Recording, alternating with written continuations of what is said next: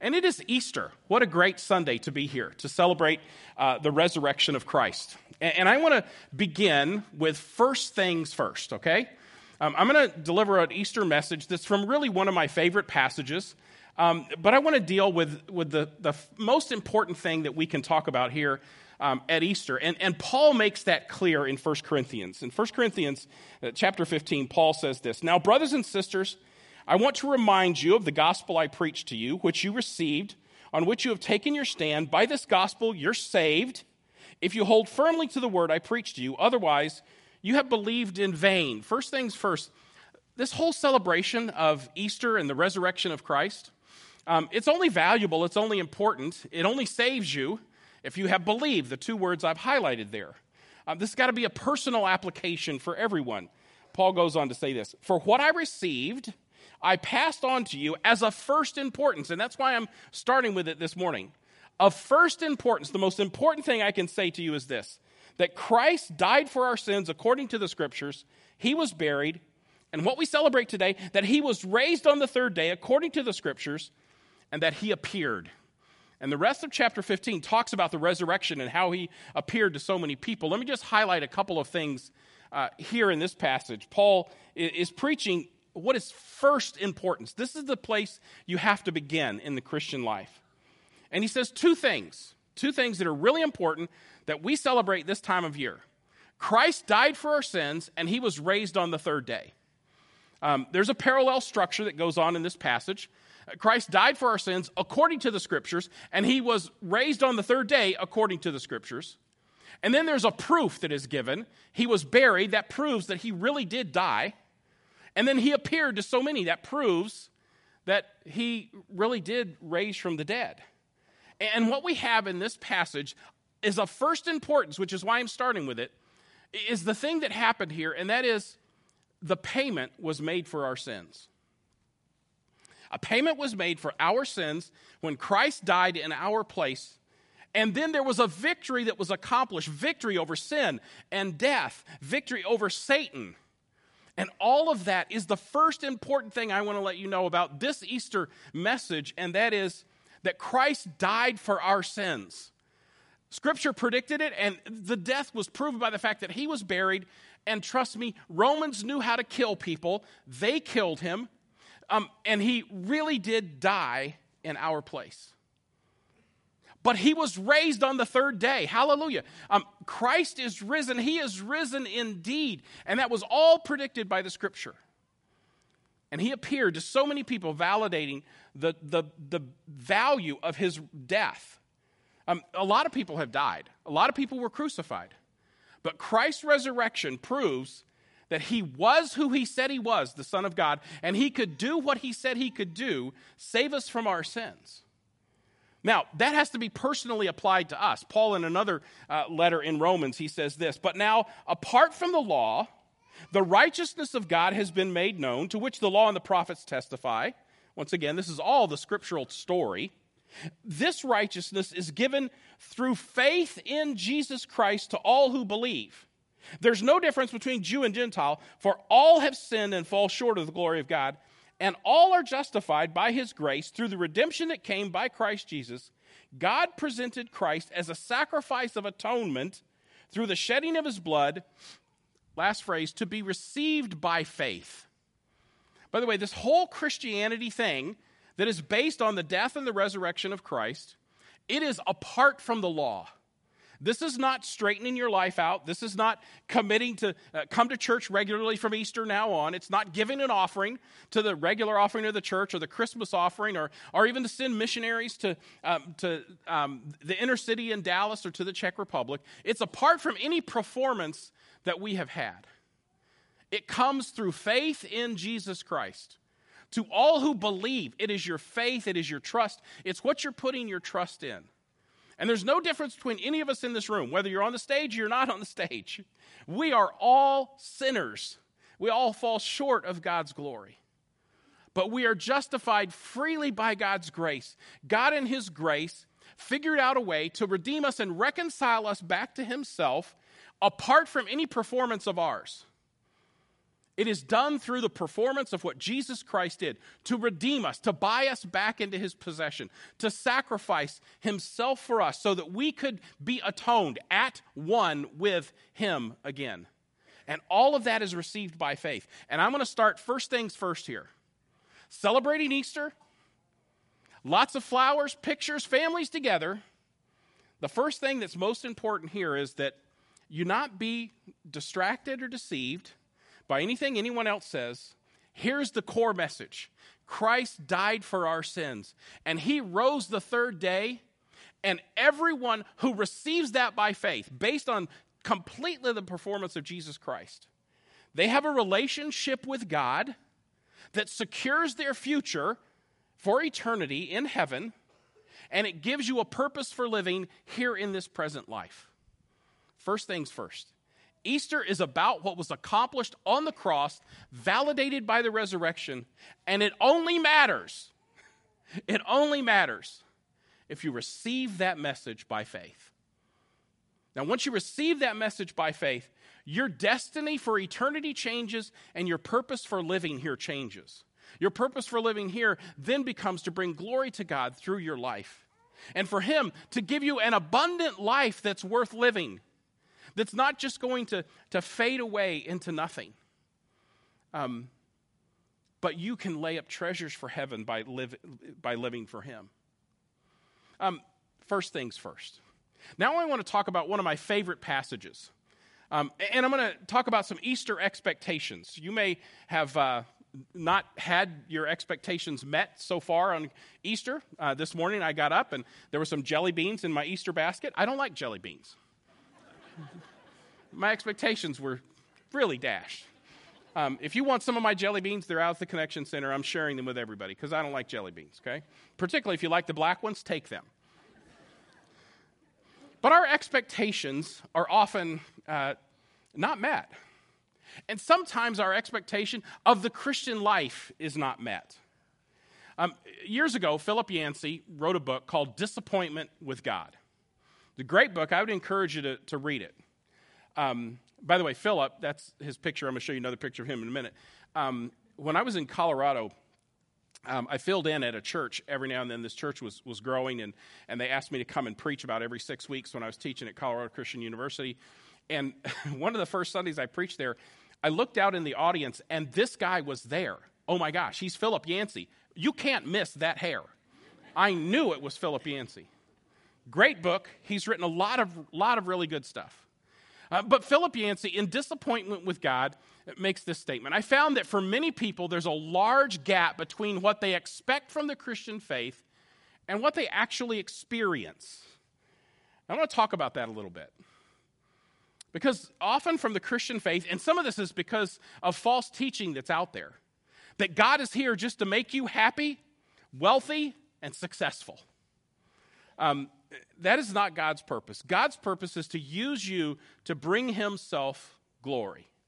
And there may be things that happen in our life that are disappointing along the way, but Philip goes on to say, the Bible never belittles human disappointment. It's okay to be disappointed that you don't have jelly beans in your Easter basket, or that you do have jelly beans in your Easter basket. But it adds one key word. The Bible adds one key word. Our disappointment is only temporary. Everything we hoped for, peace, happiness, no struggles, no tears, no sorrow, everything that we hope for will eventually be given to us. And I want to demonstrate that to you from a passage in Luke chapter 24. In Luke chapter 24, we're going to see two men who are walking with Jesus after the resurrection. Christ has already been raised from the dead, and not everyone is aware of this resurrection. There have been some reports of the resurrection, but these two guys, Cleopas and someone we don't know, so imagine that it's you, are walking on a road to Emmaus right after the resurrection. And they have an encounter, and they're walking their journey with Jesus along the way after the resurrection, I think is really insightful for all of us. And here's what I think we're going to see here. Following Jesus after the resurrection involves glimpses of Jesus, seeing him a little bit along the way. It involves authenticity in community, walking in a community of believers where you can be real about your disappointments, about your struggles, about your failed expectations. and time in Scripture. That's what happens when these two men are walking with Jesus along the way. So what I want to encourage you to see, first of all, is that Jesus joins the journey. These guys are walking on their way to Emmaus, and Jesus actually joins them. And what they experience is this: an encounter with the resurrected Jesus can turn a journey of despair into a journey of joy. You may be in that journey of despair right now. And when Jesus encounters you, it doesn't fix everything, but it turns the despair into joy. One scholar, Joel Green, has outlined the passage we're looking at here. And I talk about this a lot in passages, that there's a chiastic structure. A chiasm is one of those structures that starts with an A, B, C, and then goes B, A. And what happens is the pivot point is right in the middle. And in this particular story, the pivot point is the statement that Jesus is alive. And that turns everything around. It turns their despair, because these disciples have seen Jesus died. And when they recognize that Jesus is alive and that he's with them, it turns that into joy. Here's how the passage starts. Jesus joins them and he asks them, "What are you discussing together as you walk alone?" And they stood still, their faces downcast. They're struggling. They're not having a good day. They're really, really having a difficult time putting together all that's gone on in their life. That's how the passage begins. Here's how the passage ends. They got up and returned at once to Jerusalem. They found the 11 and those with them assembled together, saying, "It is true. The Lord has risen and has appeared to Simon." Then the two told what had happened to them on the way, how Jesus was recognized by them when he broke the bread. I'm going to talk about this story in just a minute. But at the beginning, their faces are downcast. Jesus joins them on the journey. And as they get a glimpse of Jesus, they authentically share what's going on in their lives, and they spend some time in Scripture. It turns everything around so that at the end, they are shouting, "It is true. Everything we hoped for is true." Chuck Swindoll says this: "Before the day ended, however, the darkness of their despair would dawn with joy. By the following morning, their confusion had turned to rejoicing." When Jesus joins you on the journey, he doesn't fix everything all at once. That's coming. We sang about it. Christ has come. He's coming again. And when he comes again, he's going to make everything right. Until then, we have a purpose for living. And that purpose for living is to bring him glory, to share the message of the victory of the gospel, that Christ did die for our sins, and that he was raised from the dead. And that gives us a purpose for living. Christ joining you on the journey can turn your despair and the difficulties of your life, which are real, can turn it into rejoicing. And then what we begin to see is what normal life walking with Jesus is like. Normal life as a disciple walking with Jesus. We don't get to see everything. Sight is often prevented in the darkness to grow our trust. We don't get to see everything. One day we will see him as he is. And when we see him as he is, 1 John 3 tells us, we will be like him because we see him as he is. Until then, sometimes our sight is prevented and we don't understand what's going on. Look at this passage. While they were talking and discussing, Jesus himself approached and began traveling with them, but their eyes were kept from recognizing him. Jesus, the resurrected Jesus. The reason for their despair was that they knew he had died. He walks with them and they don't see it. And folks, I want to tell you that that's so true of the Christian life. Jesus walks with us. He joins us on the journey, but we don't always see his hand in everything, particularly not as we look forward. Often we see it when we look back, and we see his hand there, and we see all of these things that he orchestrated, even tragedies in our life, that we look back and we see how God orchestrated every bit of that. But do you remember Philip Yancey said, the disappointment of not being able to see Jesus in every step we take, it's just temporary. Here's how the passage ends. And then their eyes were opened and they recognized him. But then he vanishes from their sight. It's temporary. Most of the journey with Jesus, we don't see his hand every single day. We often see it looking back. Sometimes we get a glimpse. Sometimes our eyes are open and we get to see, oh my gosh, look, Jesus is in this. I see how he's working. Sometimes we get a glimpse of that. But this passage reveals it doesn't last very long. So normal life as the disciple of Jesus means we get glimpses of Jesus along the way. He's with us all the time. I guarantee you that. Once you place your faith in Jesus Christ and he becomes your Savior and you battle through your life to make him your Lord, he is with you all along that journey. But normal life is not just waiting for those glimpses. Normal life is clarified when we begin to see the big picture of what God is doing. Our dim vision of life is clarified when we see everything as a part of God's plan to glorify Jesus through suffering. That's what's going to happen for them. That's one of the reasons, by the way, if you're not part of fellowship, one of the things I'm doing on Sunday mornings is I'm doing a survey of the Bible right now, going through one book at a time. And all of that is showing this big story. I'm hoping to clarify it so that people can spend time in their own journey through Scripture to see everything as a part of God's plan. All of the stuff in the Old Testament, a part of God's plan, to show how all of these things were not going to work and that God was predicting how he was going to make everything work through Jesus Christ. And that's part of what we do in our life is we're trying to get the bigger picture, seeing what God is doing in that. That's what happens for them along the way. Let me show it to you. Jesus asked them, what are you discussing together as you walk along? By the way, I think this is hilarious. They're talking about him. Now, they've been prevented from seeing that it's him, but he still walks up to him and he says, hey, what are you guys talking about? They stood still, their faces downcast. One of them, named Cleopas, asked him, are you the only one visiting Jerusalem who doesn't know the things that have happened in these days? Contemporary translation, are you from Mars? Do you not know what just happened? Now think about this for just a minute. Do you not know what just happened? And he's thinking, yes, it happened to me. But he goes along because he wants them to talk about this. And he says, oh, what things? I think this is a hilarious passage. About Jesus of Nazareth, they replied. He was a prophet, powerful in word and deed before God and all the people. The chief priests and our rulers handed him over to be sentenced to death, and they crucified him. Listen to this statement. But we had hoped that he was the one who was going to redeem Israel. And what is more, it's the third day since all this took place. We hoped he was going to be the guy. We hoped he was going to set everything right. What they didn't know is he did set everything right. Spiritually. In their relationship with God. He accomplished everything that needed to be accomplished.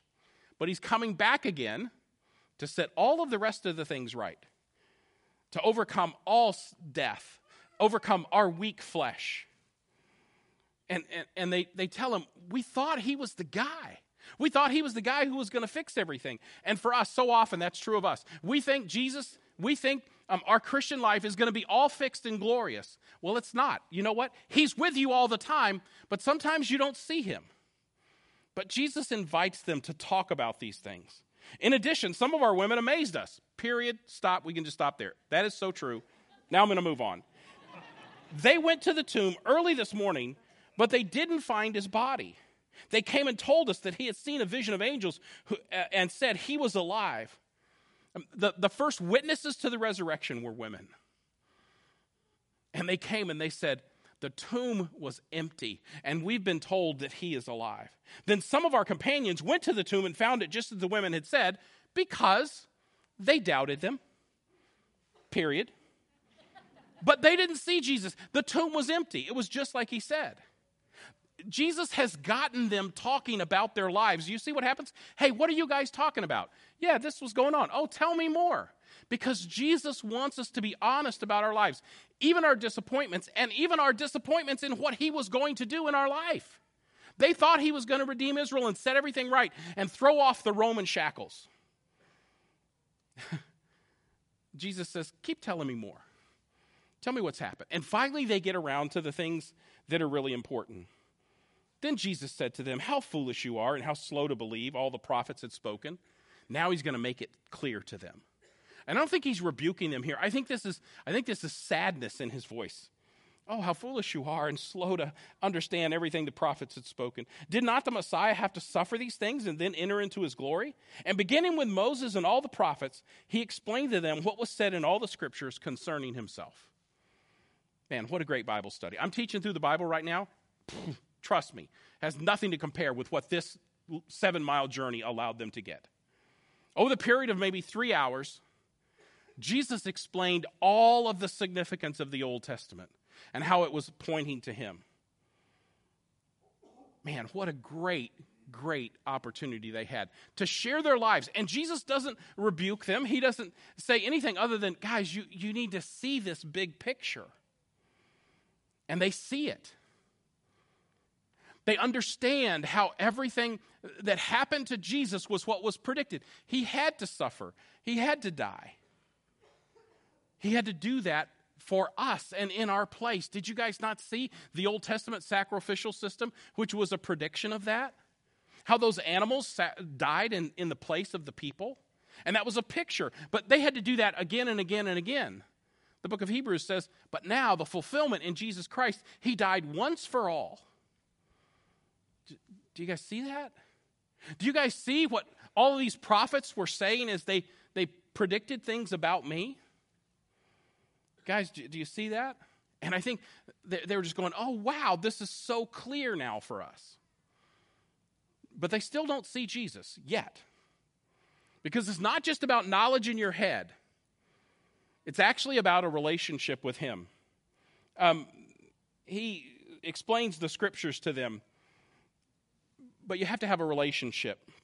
Understanding the facts about Jesus is just the foundation for knowing Jesus. It's important. You can't just go, the Bible, I know Jesus. I go to church a little bit here and there. Going to give the offering. Come support the mission trips. No, it's about knowing him, not knowing about him. Here's how that's accomplished on this journey. As they approached the village to which they were going, Jesus continued on as if he were going farther. By the way, I think this is hilarious too. The three of them are walking along, Cleopas, some other guy, and Jesus. And they're walking along, and they get to the place where they're turning off, and Jesus starts to act like I'm going forward. I don't know what that looked like, but it's kind of, I'm going this way, guys. You okay? But they urged him strongly, saying, no, stay with us. Jesus wants us to invite him in. Very rarely does Jesus knock down the door of our lives. Sometimes he does. But most of the time, we know all this stuff about him, but he wants us to invite him in. Stay with us. It's nearly evening. The day is almost over. And when we invite him, he comes and he stays with us. He shows up. Because it's not just knowing the facts of Scripture, which he did for them amazingly. It's not just sharing your life and being open and honest about what you hoped for. They did that. It's about actually having a relationship with Jesus. When he was at the table with them, he took bread, gave thanks, broke it, and began to give it to them. Then their eyes were opened and they recognized him. And he disappeared from their sight. After they understood the facts, then they made the invitation. Then they saw, oh, this is Jesus. He's been with us all the time. They recognized him. All the pieces fit together. But it didn't last for very long. He then vanished. Do you notice what he did? He took bread and he gave thanks and he broke it. These are the very same words that Luke uses one chapter earlier to talk about the Last Supper, communion with Jesus. The very same words. I don't think they're having communion, but it's interesting that Luke uses those same words. When we have those times when we invite him to be a part of our worship. Chuck Swindoll says this, some of the Lord's best visits are those we don't expect. They come at those lowest times when a mate has walked away, when a loved one has died, when we are released from work, when the lessons of life seem unintelligible.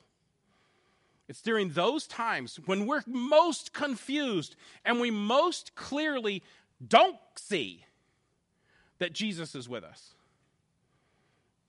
That we keep sharing our lives in community. We keep studying his word. And we constantly are inviting him to be a part of our life. Then he shows up. Maybe for just a moment. But he shows up, and when he shows up, you realize, oh my gosh, he's been with me on this journey all the way. And now that I don't see him, I know he's still with me, and I'm waiting for the next glimpse. This passage ends with victory. Victory out of the grave. Their disappointment was this. All we knew was he was in the grave. Some people had reported that he's been resurrected. We're not sure about it. Often the supposed ruin of our hopes is actually the fulfillment of them. Their hopes was that Jesus would actually conquer. What they didn't know is he was conquering. He was conquering the right thing, not the thing they wanted him to conquer. You may have something in your life that you want Jesus to conquer right now.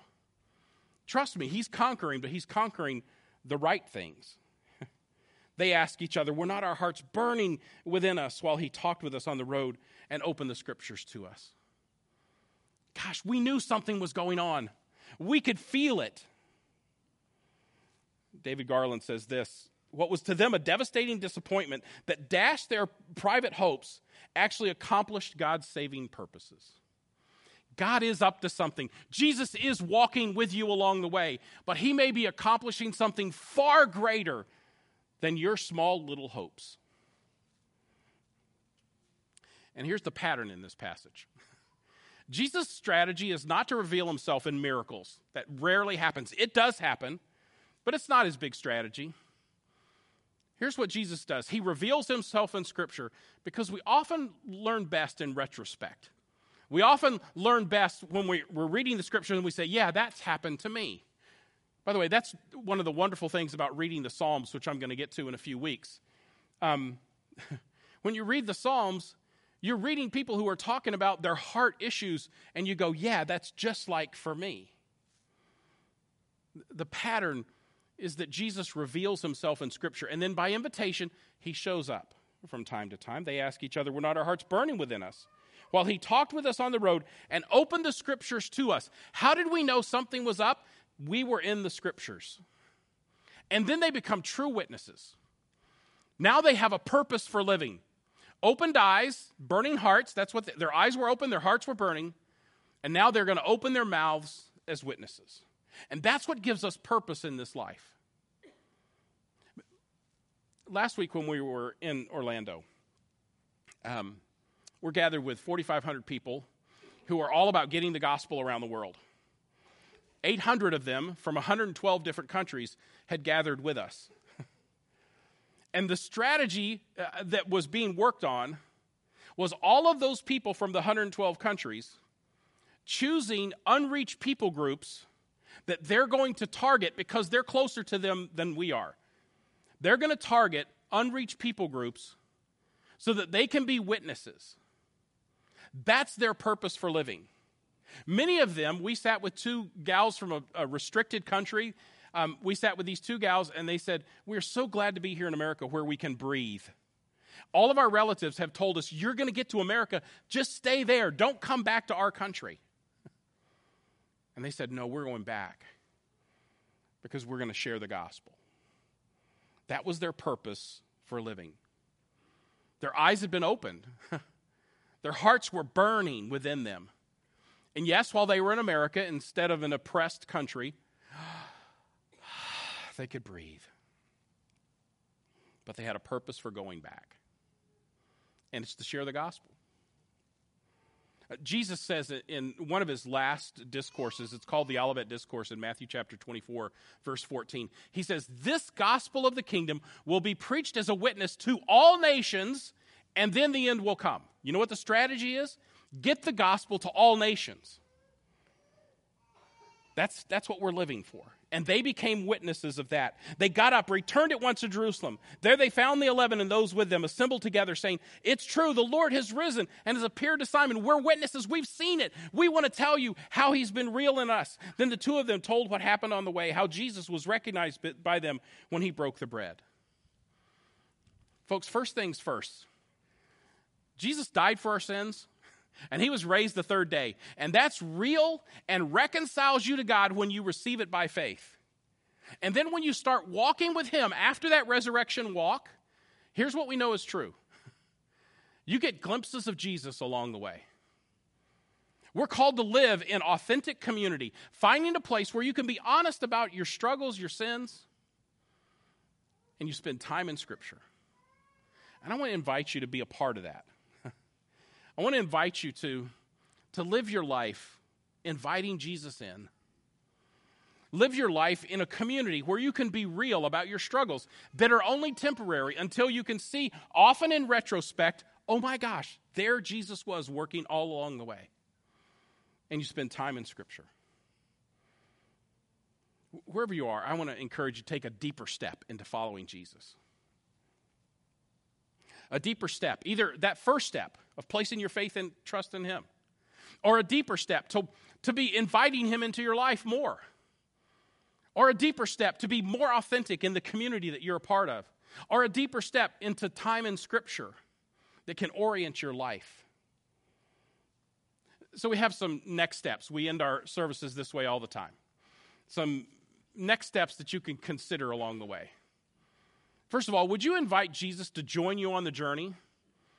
And how you do that is you place your faith in him and his finished work on the cross that validated by the resurrection that we celebrate today. If Jesus isn't with you today, would you ask him to join you on the journey? And if you make that decision, I want to encourage you to come down and talk to one of our prayer members or come and talk to me if you make that decision. If you're already in relationship with Jesus Christ, will you look for the hidden hand of God in your life this week? Just look this week and just say, where do I see God working? It may not be some big vision, but where do you see him working?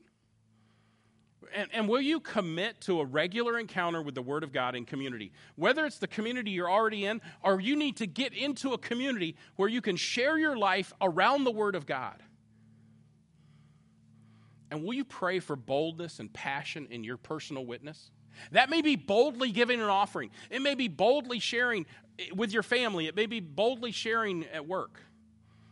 But would you ask God to give you a passion to live your life on purpose for him? Would you stand with me as we pray? Father, we are so grateful for what Christ has done for us. Father, we are grateful for the love and the wisdom that you showed in bringing good news to us through sending your Son, who would live a perfect life, die in our place, and gain victory over our sin, our flesh, and Satan and death.